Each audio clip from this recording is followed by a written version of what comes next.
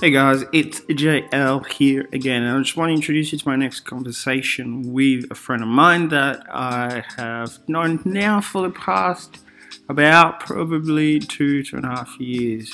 I might be wrong, but it's definitely 2 years or somewhere about there. Now his name's Craig, and I have the very privilege of sitting down with him and talking to him about Jesus, but also his testimony. So you might be coming in here in episode 1, 2, or 3 of this conversation. It's a 3-part conversation. We sat down for like 2 hours plus to just chat Jesus. So I got the privilege of hearing his testimony. So I want to encourage you to enjoy, to share this, and maybe you can let me know. I think I've got some way of you contacting me in there where you can just like let me know has there been any sort of misconceptions that you carried or are still carrying about Jesus, something that you're not quite sure about Jesus that you're still trying to figure out. Hey, this was an enlightening conversation. It was a really good conversation. I'm seeming to be having more and more of these conversations. So Craig is going to be coming back on.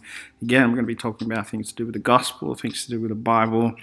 But for now, enjoy this 3-part conversation. Wherever you are at and coming in for this conversation, just want to encourage you, if you are right in the middle, go back and listen to it. If you're right at the beginning, great. There's another 2 episodes, which are fairly quite long. They should be able to cover quite a lot.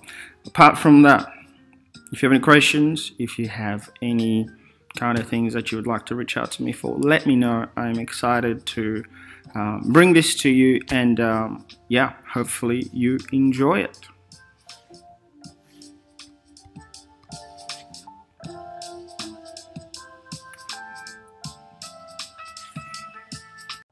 And so I guess niceness, in a way, like leads us to tolerate certain things that Absolutely. if Jesus was sitting here, walking with every single believer, instructing them, reminding them of the things that he said, I think we might have a different worldview. We might live life that is so different. Absolutely. But we live like that as if Jesus is actually not walking with us. We live like that, like he did die 2,000 years ago. And he's gone. And now we just have the Word of God, the Bible, which the Word of God is Jesus. So, like, let's be real here. You have him right here. Every day. He's right here. Every day. And Ash was actually telling me, my wife Ashley, for those listening at home, Ash was telling me that there is these studies that people have done that if the first thing you pick up in the morning is your phone, and the last thing you look at before you go to sleep is your phone, then you end up having a much shorter attention span because you're wanting to quickly flick through, you're wanting to infotainment especially, or if you're using your phone multiple times throughout the day when you could be reading a book or doing something like that, you lose attention span and you lose what's going on chemically in your brain when you are reading. And it kind of struck home a bit because it was like, okay, well, I do that. I'm guilty as charged, 100%. And I might kind of fob it off as like, oh, but I'm watching Christian media, or I'm making sure I haven't missed anything on Facebook, or I'm checking my emails or whatever. And it's like, those things aren't actually important. What's important is knowing who Jesus is, and the only way we can know who Jesus is, apart from special revelation and all of that sort of stuff, is by reading the Word. Yeah. And the same God of the Old Testament is the same God in the New Testament, so you have to read the whole Bible. And a brilliant part of Bibles, which seems to be a new thing that people are being taught, and I've known this for a little while, is there's a little margin in the middle of most Bibles which have these little reference notes. Yeah. Which have other verses that say the same thing. Yeah. And somebody correct me later if I'm wrong, but I'm 90% sure there's like 80,000 references between the New Testament and the Old. Wow. 80,000. That's a lot. And if you think about that, that's almost every word. Almost everything that anybody says in the New Testament can be referenced in the Old Testament. And even if it's an inter-reference between New Testament and New Testament, if you keep chasing it back, you will find the Old Testament reference. Yeah. You know, and I'm like, if we followed those trails, say if we're reading Galatians or Colossians and we're reading about these churches which are struggling and we're finding it really relevant and we're going, oh man, this is great. Like, if only this was in the Old Testament, it would make things more interesting. Chase the trail, man. You'll find it. Like, it is in the Old Testament. 90% of what Jesus said was referencing Scripture. Yeah.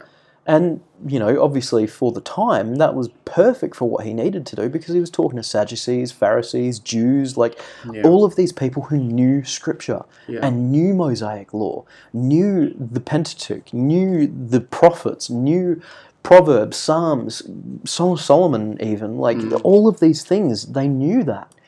And I think something we forget as Christians is we don't have the cultural heritage of Jews. And we don't learn by the age of 12 the Pentateuch front to back.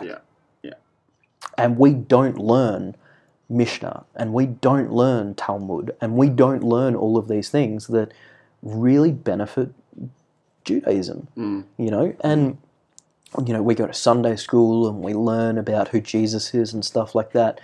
And I had this thought once, which probably a wrong one, but that's okay. I'm a sinner, saved by grace. That Sunday school realistically should just be Old Testament. Right. And if you were to teach children only Old Testament, they might grow up with a fear of God. And then by the time you get to New Testament and they hit church and people start talking about Jesus, you might actually foster correct faith and correct belief. Right. In the sense of, we've had all this Old Testament and now we're hearing about Jesus. So the gospel sounds fresh when they hit 12 years old or 13 or 14 or 15 or 16. You know, it sounds fresh. Do you mean to say that Jesus, if you get Jesus without the history that he comes with, the law, that it's out of context? Or it would be underappreciated or misunderstood? I think out of context is actually fairly accurate to what I'm saying. Because that's how we find him. I mean, I didn't grow up in a Jewish community. I doubt you did. No, I didn't. Even with a heavy ministry-based family and a grandfather who was a pastor. Right. You know? And so the way of life, as we know, I mean, I was born in a different country altogether. But the way of life, as I knew it, as you know it, is not necessarily like, we don't have the cultural structure that the Jewish community had. So we get Jesus out of context to start with. Absolutely. Anyway. And that sentence there, the Jesus out of context, is the Western Jesus. Yeah. It's the Jesus that we know as the nice Jesus, as nice. the white guy who has flowing brown hair and all of this sort of stuff. Like, and he's very therapeutic. Yeah, absolutely. He's super therapeutic. So you can add Jesus to your life now for the low, low price of nothing, and you can be better as a person. That's not what the gospel is for. That is not the purpose of Scripture. That's not the purpose of the Bible. Yeah. And it's definitely, we know that is not the purpose of Jesus. Definitely not. He's not meant to be therapeutic. Yeah. He's almost sold. That's heretical. So bad. Forgive me, Lord. Well, to be fair, we are talking about the concept. We're not adhering to this principle. Oh, man. But you're exactly right. It just feels so dirty. I know. Together with his name. That he's presented like that in a way where you get to think about your life in a better way because of the reality of who Jesus is, and you're poor in spirit. So Jesus is here to make your life better. Absolutely. You're mourning, and absolutely. Have I got something for you? Man, I think like one of my favorite, what used to be one of my favorite bands. I haven't actually listened to them in probably a couple of years now, but it was a band called Skillet. A big US Christian Massive, band, yeah. very Christ forward as well. I was very happy with that. But they said something in one of their live albums that you don't have to change anything to come to him, to Jesus. And it strikes me now as somebody who's a little bit more mature in my faith and who understands a few more things than maybe your average bear. And not saying that I know everything, but I've got some study behind me. I have the heritage of my grandfather and his father as well, who wrote books on this sort of stuff. And you know, I've come to the understanding that I have had to change everything to come to him. It is not that I have had to change nothing. It's not that you don't change anything and he comes to you, because that's the Western idea of Jesus.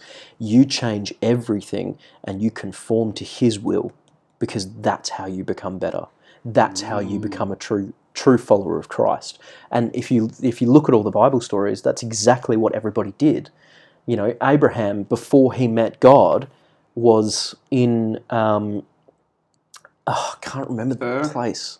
No, The land of the Chaldeans. Yeah, the land of the Chaldeans, but he's also the place that he is from translates. My Hebrew lecturer used to tell me this.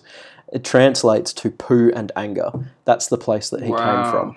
And then he meets God, and then later on in the story, he's renamed as from Abraham to Abraham, and then he fathers Israel, and he's a friend of God, and all of this. He's changed everything, and he's come from this place of poo and anger. And somebody correct me again if that's wrong, but that's how I heard it from my Hebrew lecturer, and that's how I'm going to keep going. But even Saul to Paul, you know, Cephas to Peter, you know, you have all of this continuity of like, these people didn't stay the same person. They changed everything. Fisherman to disciple, tent maker to disciple. It's not you get to stay in your place and you get to stay with all of your comfort of life, and you get to stay with all of the benefits of a solid job, and you might be this super skilled tradesman. You might be the best fisherman in Galilee. But you've been called by Christ, so you become a disciple. You drop everything. And you might still use those skills, you know, but you are now a disciple. And I just think that now that I am older, you know, now that I've had all of these faith redefining moments, all of these bits and pieces where, like, you know, going from being a stupid kid, and not like stupid in the sense of smarts, but stupid in the sense of the things that I do have changed. And one of my two of my favourite parts in the Bible is when I was a child, I did as a child, and now I'm a man, I do as a man. And going from milk to meat. Those are my two, like, super favourite things, because it's like you have to take those concepts literally.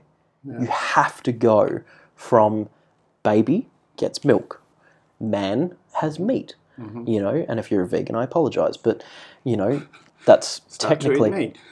If you look at Genesis, there is a case to say veganism is not a Christian way of living. But we'll get into that some other time. Yes, anyway, so... but who can we offend next? I know, right? But you have to take this concept of change seriously. And, you know, I know you know this, but one of my major gripes is the blind leading the blind in youth groups. And people who do not understand what they believe, let alone why they believe it, leading children into faith and false faith that fails them, and then they leave the church anyway. So what have you done? All you've done is create a poor reputation for Jesus. Not even the church. You've created a poor reputation for your personal saviour. And that, again, like, my heart is to teach young adults that the faith you once had now needs to change. What you do in youth group and what you present to younger kids, you need a deeper understanding of. what you used to like at youth rallies, where you used to get these warm, fuzzy feelings and you felt that was the Holy Spirit and you got all excited and then you fell in the Spirit maybe. Like, that's cool. That's okay. But you now need a deeper understanding of that. Right. And you now need to move your faith. You now need to move your faith. Jesus will do some of the work. Jesus will help you along the way. His Holy Spirit will show you stuff. He will reveal stuff. But you need to move from milk to meat. Yeah. And the things that you once did will not have the same effect. It is the law of diminishing returns. And if we look at our lives with this idea, we will continually be on the process of sanctification right the way through to the point where we die. Yeah. You know? Yeah. I forgot to mention, it's probably my second, so if we move all of my faith redefining moments over one, one of my second moments was when I was in youth ministry back at Hillside. We had this kid, Josiah, who he passed away at 16. Yeah. Same thing my granddad died of, brain tumour. And again, it was a defining moment of how I look at healing and how I understand laying of hands and what we pray and why words have such power. Because he was healed. He was a Christian. He testified that right the way until he died. Yeah. And he's now with Jesus, I believe. Yeah. So because of that, like that's a massive amount to try and take on in a youth group. You've got a youth group of 50 kids and you've suddenly dropped to 20 because 30 of them will straight up be like, nah, this is crap. This is crap, doesn't it? Yeah. It doesn't work. Doesn't work. We prayed for him for healing. He didn't get healed. Therefore, there's my evidence. Exactly. Of the reality of God. So but now, Jesus is not healing. Yes. Like that's it. He heals. That's it. And there's some but things. Healing is not Jesus. Yeah, and there's some things which he will heal. And there's, people who bad knees, bad back, he can heal those things if it's within his will and within his eternal plan. If it's not, you need to be okay with that. And if you're praying for a terminal cancer patient, for them to be healed and they know Jesus, you've got to be real careful. Yeah. You've got to protect your heart because your idea of what healing is not God's idea of what healing is. Because the eternal goal is to be with Him. Yeah. Yeah. And we're not saying this and limiting God's power. He can do what He wants. And He can birth miracles out of nothing because that's who God is. Yeah. But when you come to healing, you need to understand that you might be on the wrong track. Your perspective might be out of whack. Yeah. Especially if it's something terminal. Yeah. So, and we got to hold it very loosely in the hand of God. So loosely. And actually have a real understanding that Jesus is so sovereign. And that's part of, I guess, part of the reality of how misunderstood Jesus is that we take it as, especially, if it's close to home, or we've got so much hope in the result rather than Jesus, is that we feel disappointed. We very quickly fall into the space where our steps take us in the space where we start to create God in our image. And so if that God doesn't do what we're praying fervently for, how we want it, it messes us up. And that more often than not is actually, for a lot of people, a crux. Like it just completely derails their faith. And it's surprising to me how many people believe in the sort of prosperity gospel sort of faith, where if somebody wasn't healed, you just didn't pray hard enough. If you didn't get the thing you wanted, you just didn't pray hard enough. And it comes back to a human failure, not a God's plan. And it sounds like a cop-out, and I know it feels like a cop-out when people say this to people, that it mustn't have been God's plan, or it's all part of God's plan. That is a total cop-out in some scenarios, and when you're counselling somebody, don't say that. Please don't say That's that. like the worst thing you could say, that it's just all part of God's plan, because they'll just turn out on you, and they will either rip you to shreds because you've just said something extremely offensive to them, or they will just lose faith altogether. Yeah. Because if this is the God that takes people away from me in this life, and I don't have an understanding of what this life means, I'm just going to walk out on him. Yeah. Because I don't want to be a part of that. Yeah. And then if they walk out and they lose that faith and they walk into an atheist perspective of the world, it doesn't matter if people die. Yeah. Because it's like Absolutely. a God, a vehement, ugly, destructive God is not taking people from me. Yeah. Versus this loving God that we preach. Yeah. So, yeah, like, yeah, it's just, healing is a massive bugbear of mine. So touchy the subject. Yeah, so touchy. I liked what you were alluding to and talking about with the shift from Abram to Abraham, Saul to Paul, that kind of thing. And I guess part of what is misunderstood about Jesus in our way of diminishing him to someone that we can control to a certain level is that I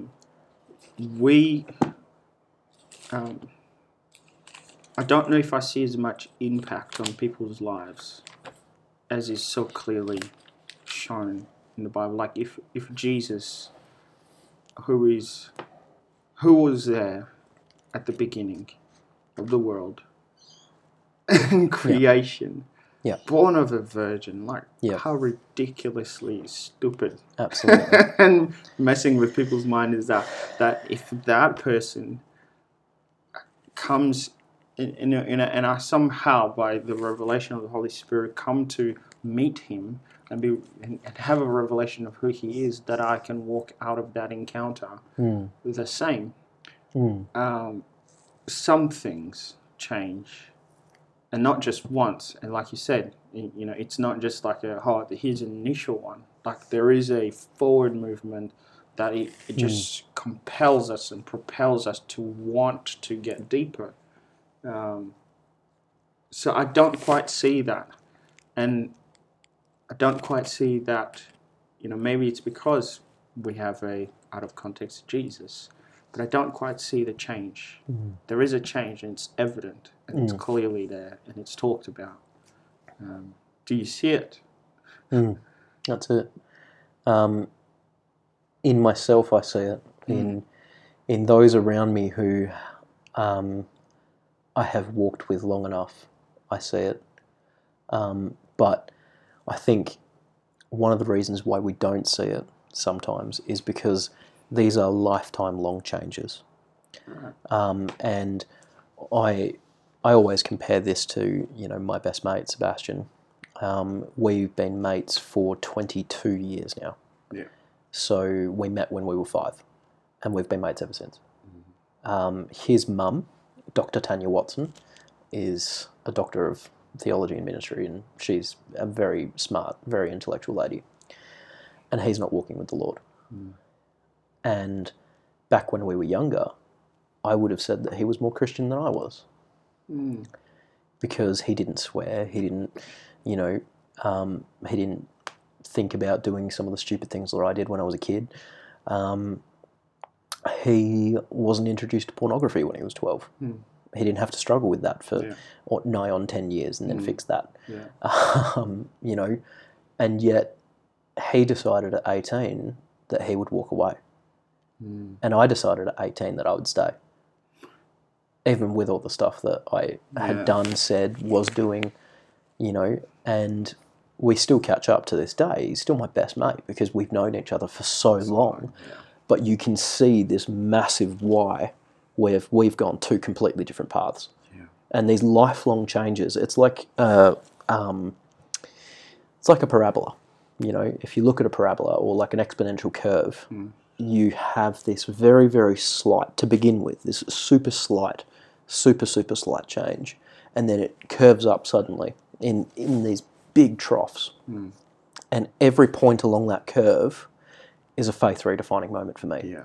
And then as I get further and further along in life, the curve just gets higher and higher and higher. And the change is less, the change is more slight, but I'm still changing. Yes. And my faith is still changing. Yes. And it's the same on the opposite end of the scale. Yeah. The amazing part is that when these people come to Christ, which I still believe that at some point he will finally listen to me and he will come to Christ. I believe. Awesome.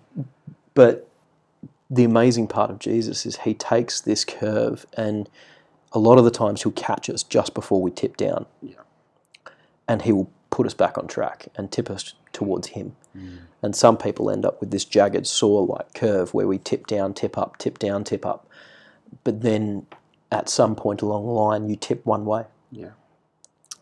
There's a very scary passage in the Bible that says that there is a particular point where the Lord will give you over to your sin. Yeah. And that is a super scary thing. That is so scary. Because if you have hidden sin in your life and you're a pastor, for example, and you just have never dealt with this because it's never affected you publicly, and then one day it does, and you fall super hard, and you just go, you will drop off the edge of the earth. Like it's a massive thing. And I also believe the opposite. Yeah. That if we decide to dedicate our lives to Christ and we decide to change every little thing from start to finish, the whole person, the whole entire concept of who Craig Newton is as a person changes into a disciple of Christ. Yeah. You flip the other way and you go straight up. So, yeah, like I think, that whole Cephas, Peter, the Abraham to Abraham, one of the things that you'll find funny, well, you might find funny, is when you look at Old Testament, Abraham to Abraham, right? He never goes back to being Abraham. Yeah. He's never referred to as Abraham before, right? Like after that point in time. What I find extremely funny is when we start talking in New Testament terms. Paul, especially in Galatians, has this confrontation with Cephas, who he was known as Cephas, and his name was changed, right? And then when he gets into Galatians again, he is referring to pre-Jesus Cephas when he uses the name Cephas. And I find it funny because I look at it and go, oh, wow, that's the worst thing you could call him. You're saying to Peter, like, you are not Peter anymore. You've fallen into your old life, so I'm going to call you Cephas. Yeah. That's how little I think of you right now. Wow. And man, I think of like my life, and if I was to suddenly fall off the deep end and just reject God, like what would people call me? It wouldn't be Craig. Yeah, it would be like that dude who used to be Craig. Yeah. Like, you're not you anymore. Yeah. That sentence rings true for so many things that in the Western world we go like, oh, if somebody has fallen into alcohol abuse, you're not you anymore. If somebody has fallen into drug abuse, you're not you anymore. But when we think about it in terms of the word, when we come to church, we don't say, you're not you anymore. We go, you're the same person you were. Yeah. And you've just added Jesus to it. Yeah. It's such a different concept to think about. It's so sad to... And you've got to think about it in terms of you are not you anymore. You are free from your old self. Yeah. And you need to get the nail gun out and nail your old self back to the cross every now and then, because you will slip, you will fall, you will tumble. That's right. That's how life works. Yeah. Every now and then the devil will throw you a curveball that you were not expecting. Yeah. You know? Yeah. I think I mentioned earlier that I was introduced to porn at 12, and it took me exactly 12 years to address that and fix it. Yeah. I was 24, and I had to address and fix it. And that's only 3 years ago. Yeah. And I know, and I'm ever presently aware of the fact that that old dog will come back to bite at some point. Yeah. Somewhere along the line, I'm waiting for it to be there. Yeah. And we forget as Christians that if you are a recovered alcoholic and you come to Christ, you're ever presently aware of alcohol. And if you are a drug addict and you are a reformed drug addict and you come to Christ, you are ever presently aware of that temptation. Yeah. But then we look at things like pornography or food abuse or, anorexia or any other thing. Like, people can be addicted to bullying other people. That's a thing that can happen. It is. And we don't look at those things as harshly as we do alcohol and drugs, because alcohol and drugs are mind-altering, in inverted commas, for those at home, but these other things, pornography, bullying, substance abuse in terms of food, whether you're eating or not eating, those are mind-altering things. Yeah. And we forget about them. Yeah. We just assume that because it's not alcohol or drugs, you don't need to worry about The it. extremes of and how they impact our relationships is a lot more extreme Absolutely. than greed, for example. Well, Like, I would argue that it's just as extreme. If you are a greedy person, like if you are a truly greedy person and you are addicted to greed, whether it's food or otherwise, say with food, right? As a larger kid, I was pretty greedy when I was a kid. As a guy who is working on his weight, I am no longer that greedy. And I'm working on it, But you start to, the greed seeps into the rest of your life. Whether it's, with, I think a good example to use is gaming, funnily enough. Yeah. Computer games. If you are greedy and you play computer games, you will cheat. bad combination. You will cheat in every single thing you do. You will find the quickest and the easiest way to do stuff, and that's usually through cheats. Yeah. And if you're playing online, you will get frustrated, you will get furious, you will rage at the computer because you aren't getting your greedy satisfaction. Yeah. And so you'll spend thousands. Yep. You'll spend thousands on the best computers, the best gear, the best stuff, and then you'll go, that's not good enough, so you'll spend thousands more, or you'll start cheating online, and you'll start letting that greed seep into everything else of your life. And if you let your greed seep into your love life, your marriage, then you start looking at other women greedily and lustfully, and you start looking at other people's cars and other people's property greedily and going, I want that, or I want to get that, and greed is just one example here. But if it doesn't matter, one sin is one just thing, a doorway to, and I mean, the others. And we just have this way of, like, we've come to accept certain ones.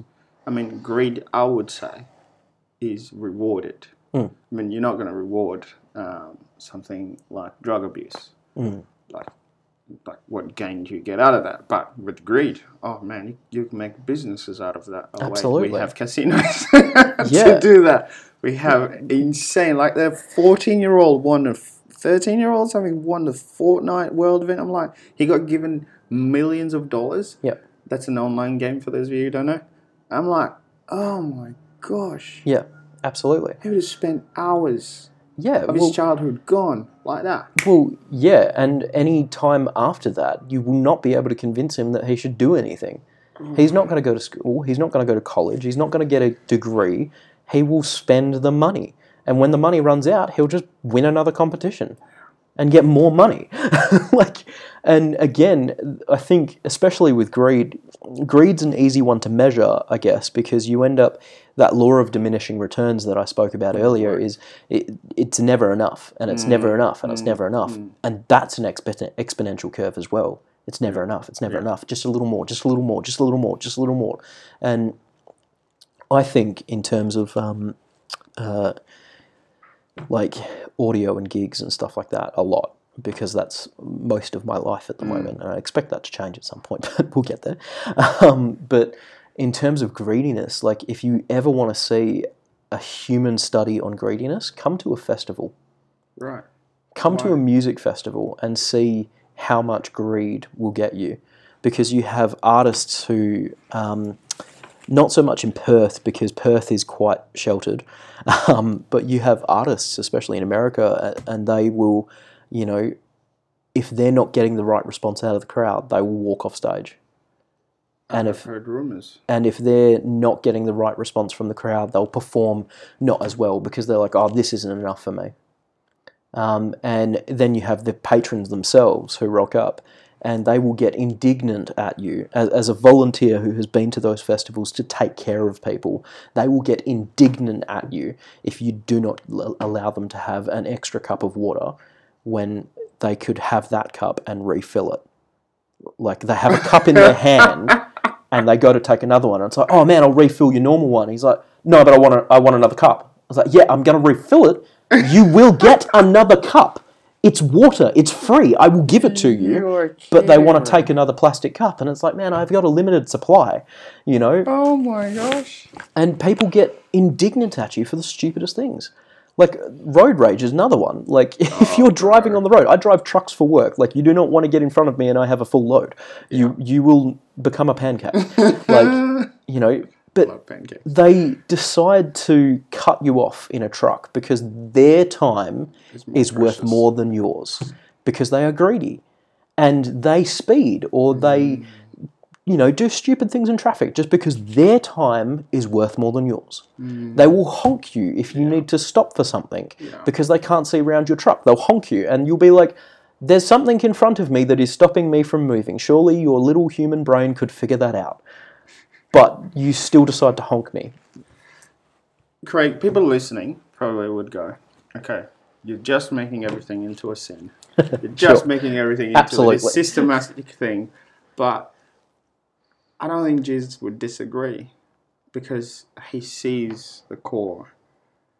And this is where I think, like, you know, arguments like that would be like, oh, you're just turning everything into a sin. People can't live their lives, you know, leave me alone kind of thing. But Jesus wouldn't disagree in actually showing us that our hearts are so far off the mark that we need a radical a radical gospel. We don't need a nice Jesus. Yep. We need a Jesus who's going to come and actually take control of things. Yeah, absolutely. And go, we're on the opposite way. Absolutely. And I think, like, for those who are Christians at home, and even for atheists, if you want to do this, or if you have anybody who's listening who's on the edge, like, the best thing you can do is find somebody who knows why they believe what they believe and ask them questions and let them talk about it and actually be humble and swallow your pride and listen to what they have to say. I did this back at Red Door, actually, with a guy by the name of Michael Dean Smith, who is fantastic. His brain just works on a whole nother level than mine. And we did this course which was based on Pilgrim Theology by Dr. Michael Horton. And it is straight up, it's a systematic reformist theology. So we did 20 weeks on the 20 core doctrines of the Christian faith. And by the end of that course, I could tell you why I believe what I believe in every single doctrine. Wow. And that, for me, all I did was say yes to go to the course and yes to letting Michael talk. And it was 3 hours every Thursday night for 20 weeks. And it was brilliant. I just listened to a guy who knew his stuff and knew why he believed what he believed. And he was able to communicate that effectively. And Michael will tell you, he sometimes doesn't think he is the best communicator. But his testimony radically changed him. And, you know, he went from being a session drummer for some of the biggest bands in the world to he's now a theology student at Trinity, and he goes to the Westminster Presbyterian Church around the corner here, and he's studying theology, and you're like, that is a radical change. Like, drummers don't suddenly become theologians, you know? And I think the same for me. Like, I was a young, dumb kid who earned way too much money at 18 years old, and now I am a less dumb, still kind of young, though my wife would call me a grandpa now. You know, she did. It was really fun. For those listening, I turned 27 like 2 weeks ago, and she gave me a card that said, "Happy birthday, Grandpa." But that's beside the point. And a knee brace, by the way. She gave me a knee brace as well. But beside the point, like, I still consider myself far changed, far and away different to what I used to be. And you know, my non-Christian mates, who yes, I have non-Christian mates, they will tell you I am far and away different from who I am, and it's because of who Jesus is, and not just who Jesus is, but I know why I think Jesus is that way. And why I believe what I believe, and why I can choose to believe the Bible, and I know that I have a solid foundation here, and there's nothing that can shake my faith in it, because I know who Jesus is. Yeah, that's awesome. So that's the encouragement. Everybody listening, find someone, talk to them about Jesus. Yeah, find somebody who knows their onions. All right. I know what I want to talk about next week. Not week. Sure. Next time. Next week, why not? I want to talk about the gospel because that's probably kind of the next most misunderstood thing. And just the fact that it's not a nice Jesus. And if we look at Jesus as Lord, as Lord, that changes how we look at the gospel. Yeah. And what is the gospel, right? Well, why is it good news? So I'd love to chat about that. And what I'm finding is that it's not just you and me. There's a lot of people who are going through and asking the questions, the meat questions, and no longer just wanting to go in through their, like you said, like you had to move away from your grandfathers and fathers' understanding and belief. Like that's there. And that's theirs. Yeah. And so you have to go from the milk, which was so nourishing, so good for you, and go deeper. Yeah, I mean, it might be formative, but it won't work 30 years after when you first had it. If you're still breastfeeding when you're 30, look, get help. Milk goes off after a while. Like, that's all I'm saying. No, I look forward to it. And yeah, in terms of moving people from milk to meat as well, there's probably a conversation in that as to how, and this might just be my opinion, but how the church has actually failed in moving people on. Because it's actually the church's job to do this, to take people from milk to meat and then send them out into the world as proper disciples of Christ.